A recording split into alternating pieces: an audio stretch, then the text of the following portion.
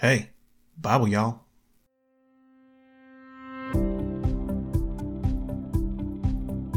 Hey everybody, welcome back to the Bible Y'all podcast for Saturday, January 6th. Happy Epiphany, which commemorates the visit of the Magi to the baby Jesus, or Christ's baptism, or his first miracle at Cana, or all three of them, depending on where you're from. But Bible Y'all Paul, you might say, none of them things was anywhere near the same day. But wait, I answer, there's more. 'Cause you ever see a nativity scene around Christmas time with the three wise men crowding around the baby Jesus in the manger and probably singing that We Three Kings song to him? Well, turns out none of that happened. Chuck Missler has a real good deep dive on this, but let me see if I can bottom line it for you. The Magi were the priestly class in Persia. They weren't kings, but they did decide who the king was going to be. So arguably even more important and powerful. These are the dudes that Daniel got put in charge of, which we'll get to, but he was probably who clued him in on the Messiah in the first place. So when that weird star they'd been waiting on for 500 years finally showed up, they figured they best get after it. First thing they did was load up on three prophetically significant gifts for the new Lord. Gold, 'cause he's King of Kings, frankincense, 'cause he's our high priest, and myrrh for embalming, 'cause he had to die for our sins. And 'cause it was three gifts, everybody thinks it was just three dudes. But remember, powerful kingmakers, from a rival empire to Rome. Their custom would have been to send 12 priests, but when you factor in soldiers, staff, personal chefs, and concubines and such, 300 is probably closer to the truth. No wonder Herod was freaked out. I mean, wars have started for less. And by the time they put that whole group together and then walked 700 miles to Israel, Jesus was long out of that manger, which is why they had to visit him at home in Nazareth, and why Herod had all the babies under 2 years old killed. But be patient, we'll get to all that. I mean, feel free to read ahead, but our reading for today is Genesis 13:5 through 15:21, Matthew 5:27 through 48, Psalm 6 1 through 10, and Proverbs 1:29 through 33. So if y'all are ready, in the millennium, Jesus will also receive the gifts of gold and frankincense, but no myrrh, 'cause his death was once and for all. Amen. But before we get to the reading, let's me and the squad do a review of yesterday's study. Okay, so yesterday, on the 5th, in the Old Testament, we read Genesis 11:1 through 13:4, and that starts out with the Tower of Babel and the confusion of tongues. And the first verse is, "And the whole earth was of one language and of one speech." And the phrase whole earth implies to me that there was a lot of people. And chapter 10 lists a whole lot, so some time must have passed, but I got no idea how much. And it came to pass, as they journeyed from the east, that they found a plain in the land of Shinar, and they dwelt there. So this is cool. I didn't bring this up in chapter 8, but remember in chapter 8 verse 4, it said, "And the ark rested in the 7th month on the 17th day upon the mountains of Ararat." Everybody likes to say it was on Mount Ararat, but the Bible doesn't say that. It says the mountains of Ararat. There is a Mount Ararat, and it's in Turkey. So a lot of people think that's where the ark is today. If so, it's not surprising that it's not been found yet, because that area is pretty environmentally hostile. And then there's another commentary that says it landed in Armenia. But check out verse 2 where it says they traveled from the east to the plains of Shinar. And as we all know, that's in Iraq, south of Baghdad, which is pretty much due south of Mount Ararat. So what's east of Shinar is Iran. So maybe the ark is in the Iranian mountains. And I'm not sure if that's considered the same mountain range, but it looks like it. Or maybe after Noah died, they meandered around the Caspian Sea into Iran, being fruitful and multiplying, before they moved eastward. And it seems like there was a lot of people by this point, so it took a long time. But I have two competing theories. One, the ark was pitched inside and out, probably to preserve it, and God's just keeping it hid for now. And wherever it is, he'll let it be found closer to the last days as a testimony. Or, Noah and his rapidly expanding family cannibalized it for building materials in the early days after the flood, for shelters and barns and wagons and stuff. And there might not be very much of it left to be found. I'm thinking door number 1 is the way to go, but who knows. Anyway, verse 3, this big bunch of people decided to make this high-quality brick, and slime had they for mortar. And the word translated slime is actually something called bitumen, which is a naturally occurring petroleum product like asphalt. In the Greek, it's asphaltos. and they've been building with it forever over there. Verse 4, and they said, Go to, let us build a city and a tower, whose top may reach unto heaven, and let us make us a name, lest we be scattered abroad upon the face of the whole earth. And everybody wants to portray these people as trying to build a brick tower all the way up to God's throne room. But these people weren't stupid. They knew that wasn't really going to happen. Besides, there's 3 heavens, and the first one is where the birds fly. So a tower that reaches unto heaven just means it was going to be really tall. But also the word unto is different from the word to. A tower to heaven is tall. A tower unto heaven implies worship. So probably at the top was a temple of some kind, is what was really going on. Now some people think they were just trying to protect themselves against another flood, but if so, it would have made more sense to build it on a mountain and not a plain. But verse 4 explains it for us though. 2 things. Number 1, to make us a name. In other words, a great name out of pride and glory, to erect a monument to themselves that'd last forever.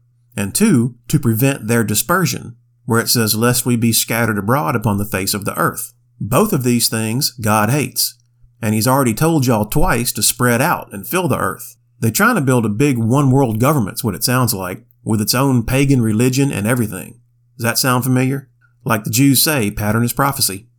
But God's like, no, I already got plans for that one world thing at the end of the Bible, so y'all jumping the gun. If y'all don't want to separate, I'm going to separate you. So he changed the one language, probably some kind of Hebrew, into a bunch of languages. And probably like within the family group, so they'd have to go off and form nations, which is what he wanted them to do in the first place. Which was clever. And verse 8 says, and they left off to build the city. So I guess they never went through with the tower thing. Therefore, the name of it is called Babel, which means confusion. Then in verse 10, we get the generations of Shem. And I'm not going to read all of them, but the thing to notice is his firstborn, Arphaxad, lived to be 437, which is not even half of most of them pre-flood dudes. So immediately we have a precipitous drop in lifespans. And they keep dropping till by the time we get to Nahor, in verse 25, he only makes it to 148, which says to me the environmental conditions after the flood were such that they somehow adversely affected our health. Maybe it had to do with ultraviolet radiation, maybe our genetics had something to do with it, maybe the speed of light, but something. Y'all can look that up later on your own. So, chapter 12, this is where God calls Abraham out of the Chaldees to be the first Jew. God tells him to pack up and leave your hometown and your dad's place and go to this land that I'm going to show you later. Then we have what they call the 7 I wills of Genesis 12. God tells him, and I will make of thee a great nation, and I will bless thee, and make thy name great, and thou shalt be a blessing. And I will bless them that bless thee, and curse him that curseth thee. And in thee shall all families of the earth be blessed. And he doesn't say I will in front of each one of those, but you get the picture. They're promises to what will be Israel one day, and that contract is still in force.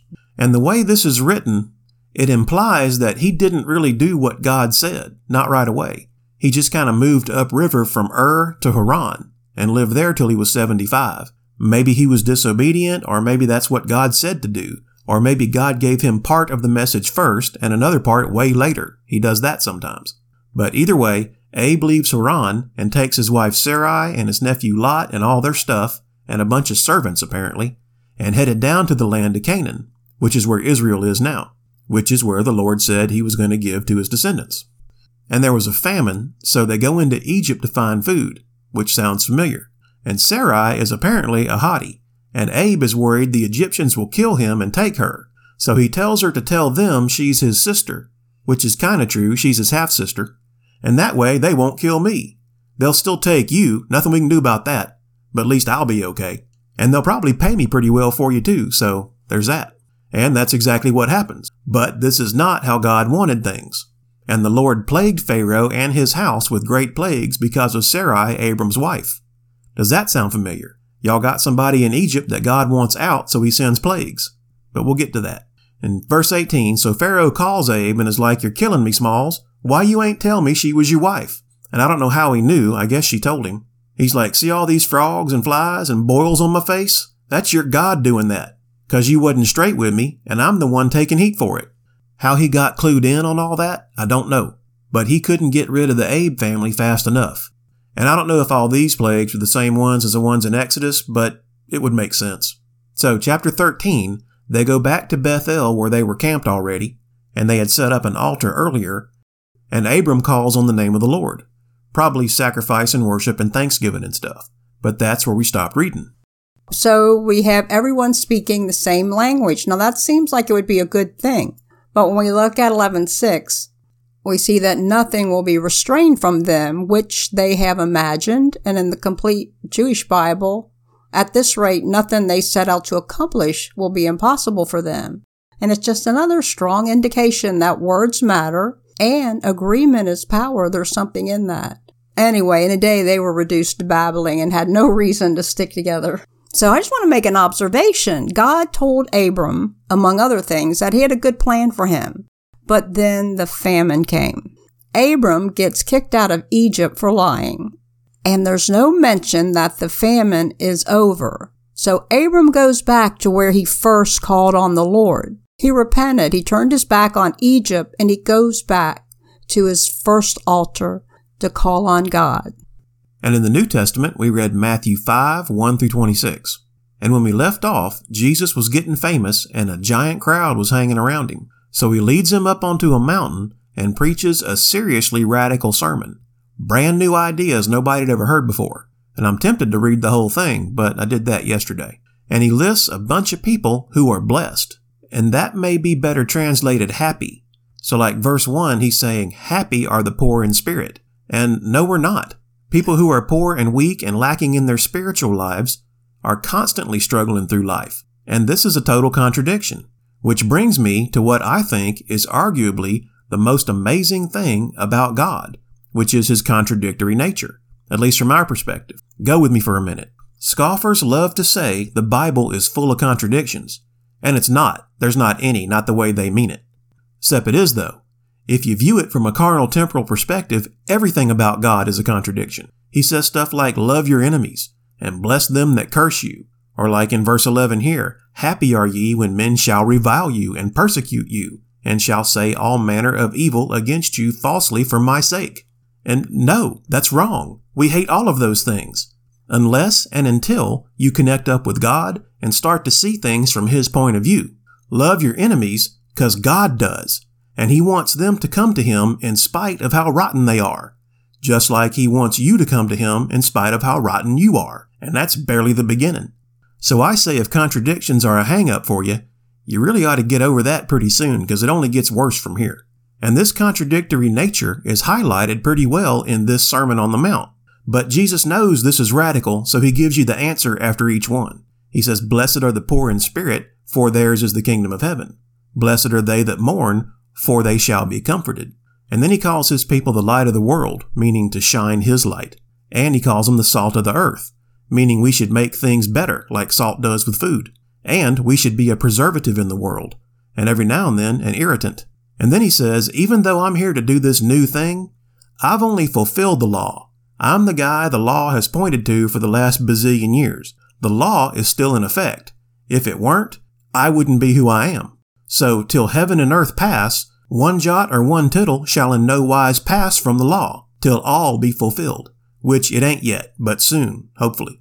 And he explains that's why we need him, because of the law. Because except your righteousness shall exceed the righteousness of the scribes and Pharisees, ye shall in no case enter into the kingdom of heaven. If you think you can follow the law and get to heaven, you can't. Even if you've never killed anybody, just being angry at somebody unjustly is the same as murder far as I'm concerned. So y'all all out. And that's why I'm here. And verse 22 is one that trips everybody up, where it says, whosoever shall say to his brother, Raca, shall be in danger of the council. But whosoever shall say, thou fool, shall be in danger of hellfire. And Raca is basically calling someone worthless, saying they have no value. Remember in Genesis 3 when they ate the apple, trying to be like gods? And the only thing it did for them was give them the ability to make value judgments, which it turns out was the main characteristic of what a god does. Remember we talked about all that? Well, right here, Raca is being judgmental about someone's worth, and that'll get you sent to hell faster than anything. So, if you got a problem with anybody, fix it. If you can't fix it, at least don't make it worse. Each life matters to us because Jesus paid for each life. And we don't want to waste a drop of that blood by running someone off that may accept him. And I want to get into forgiveness because it's huge. We must do it. And when we do, we experience the liberty of the Spirit and all the healing that entails. Forgiveness isn't a feeling, it's a decision to obey God. It's a decision to love God more than whatever it is that's making you mad, hurting your feelings, whatever the case may be. I think this opens the door to all the happiness found in unlikely places covered in the Sermon on the Mount. And I have a testimony along those lines in Matthew 5:23 and 24. This verse told me what to do and provided the words I didn't have at the time. Many years ago, I had a falling out with one of my brothers, and I didn't speak to him for a couple of years. And like Abram, I went back to the last place I had God to.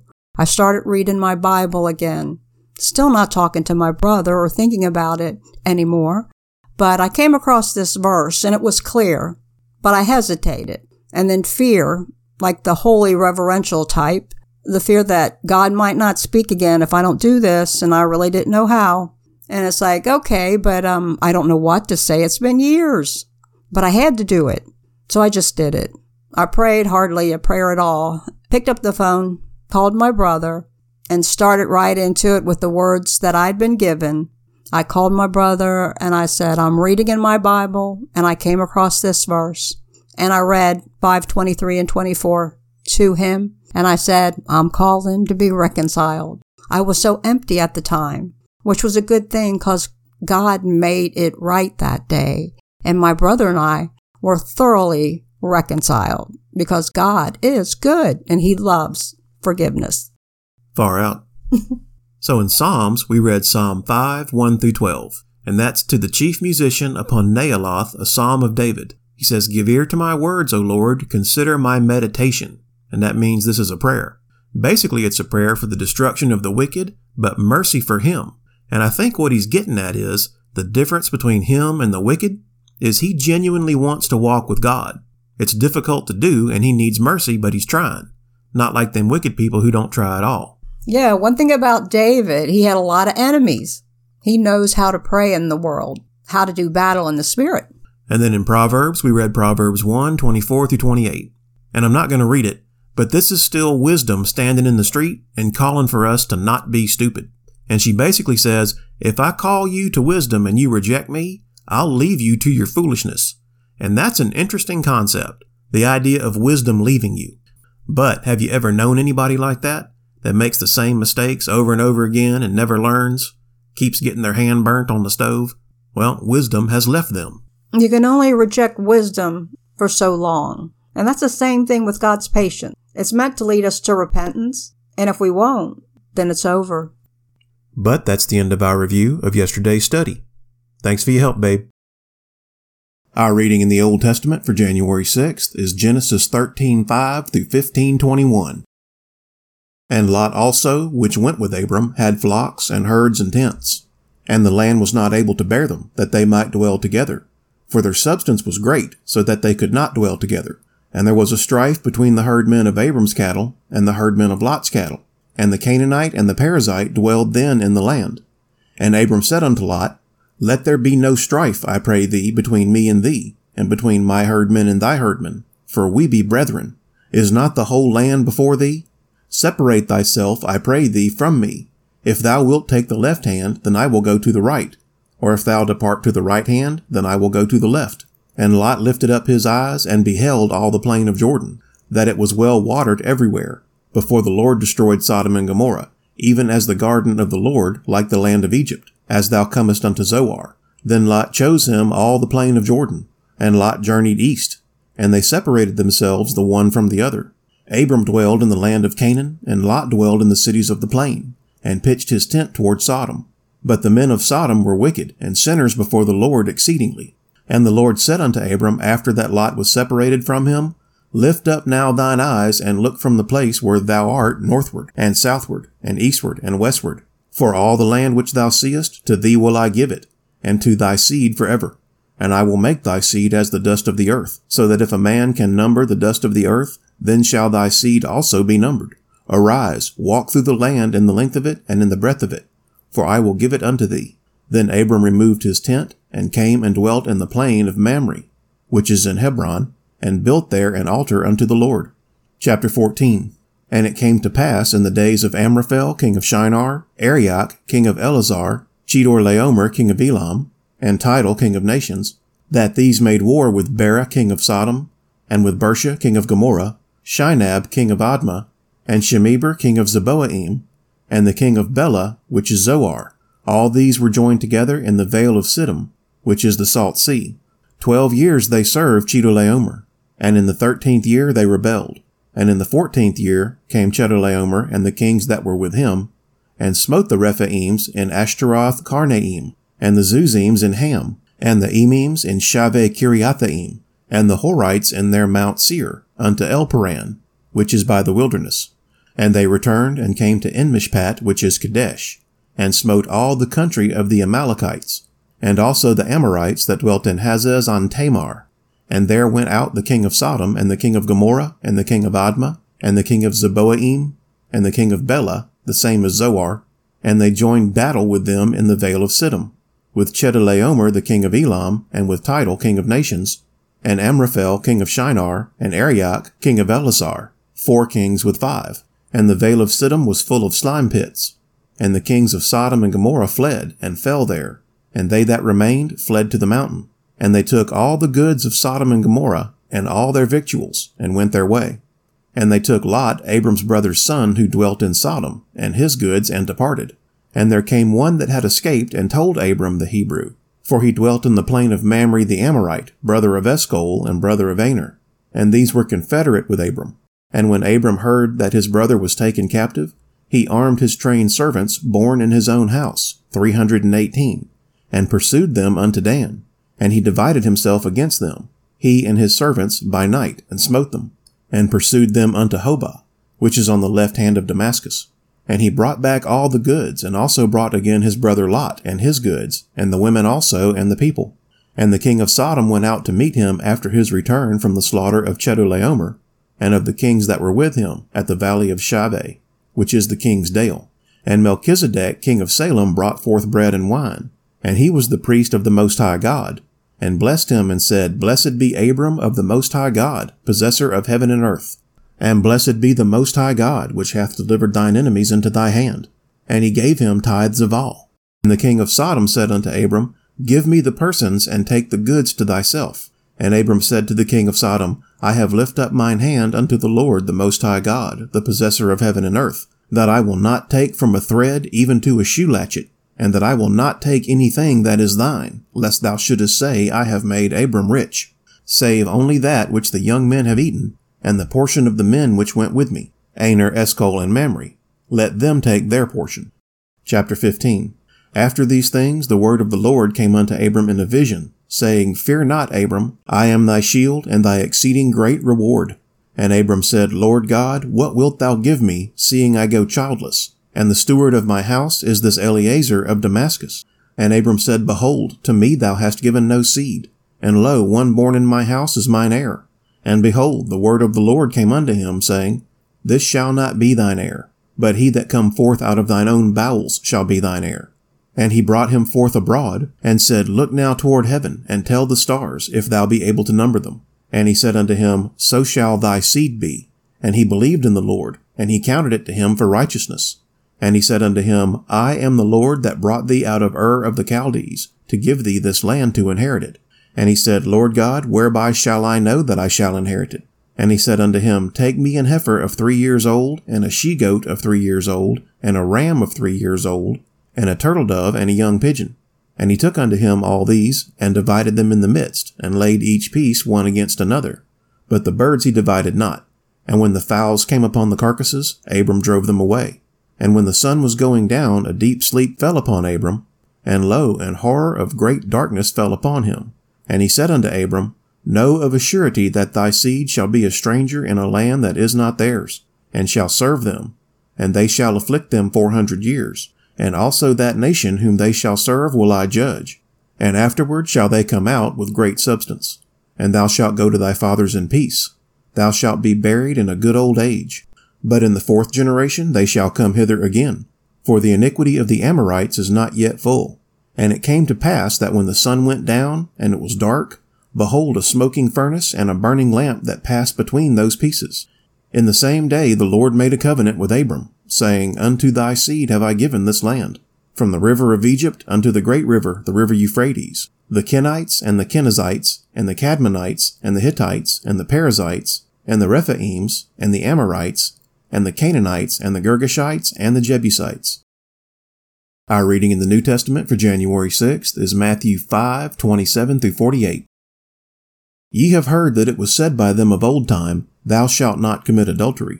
But I say unto you, that whosoever looketh on a woman to lust after her hath committed adultery with her already in his heart. And if thy right eye offend thee, pluck it out, and cast it from thee. For it is profitable for thee that one of thy members should perish, and not that thy whole body should be cast into hell. And if thy right hand offend thee, cut it off, and cast it from thee. For it is profitable for thee that one of thy members should perish, and not that thy whole body should be cast into hell. It hath been said, Whosoever shall put away his wife, let him give her a writing of divorcement. But I say unto you, that whosoever shall put away his wife, saving for the cause of fornication, causeth her to commit adultery. And whosoever shall marry her that is divorced committeth adultery. Again ye have heard that it hath been said by them of old time, Thou shalt not forswear thyself, but shalt perform unto the Lord thine oaths. But I say unto you, Swear not at all, neither by heaven, for it is God's throne, nor by the earth, for it is his footstool, neither by Jerusalem, for it is the city of the great King. Neither shalt thou swear by thy head, because thou canst not make one hair white or black. But let your communication be yea, yea, nay, nay. For whatsoever is more than these cometh of evil. Ye have heard that it hath been said, An eye for an eye, and a tooth for a tooth. But I say unto you, that ye resist not evil.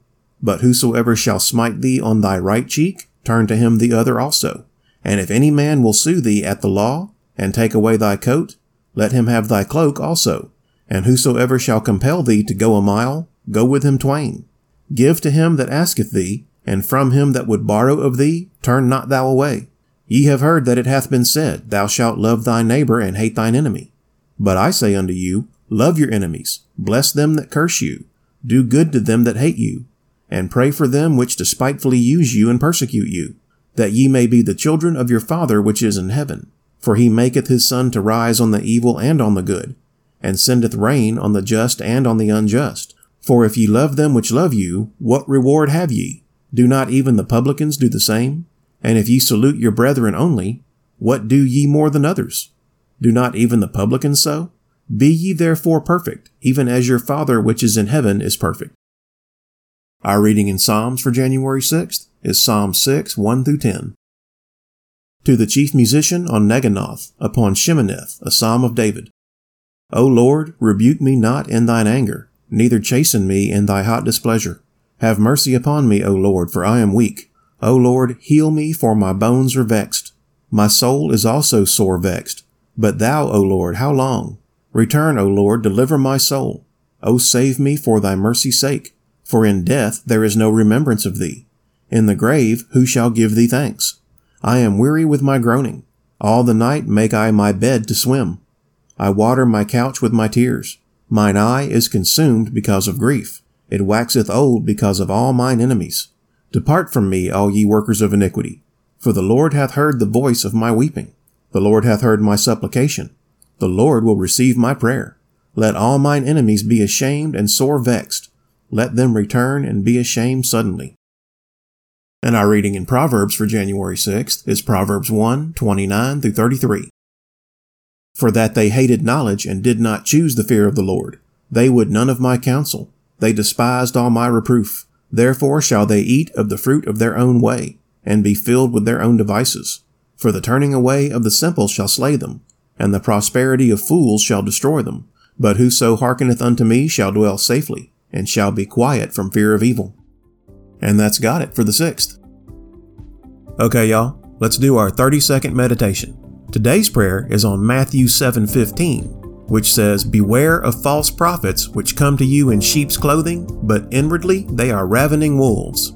So hit the 30-second back button on your podcast player a few times and meditate with me for a little while on not becoming one of them, because prayer is the heavy artillery in the armor of God. So if you're ready, let's go. Father God, we strive to be holy even as you are holy.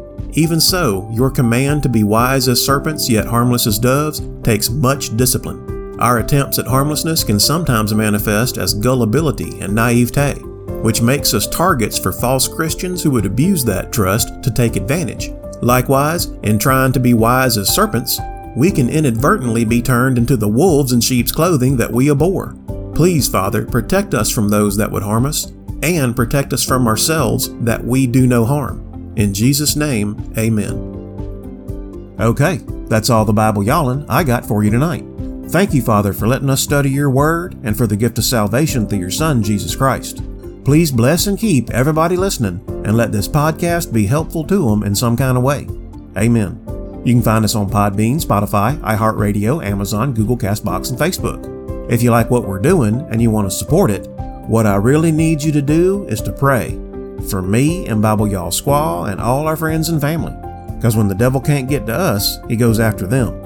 If you got anything you want us to pray for you about, email me at BibleYallPodcast@gmail.com. Otherwise, just go on out and try to make the world a better place. And if you ain't gonna make things any better, just don't make them any worse. Thanks everybody, and God bless y'all.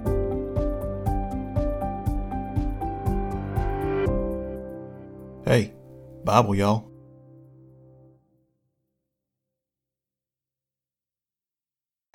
Oh, yeah.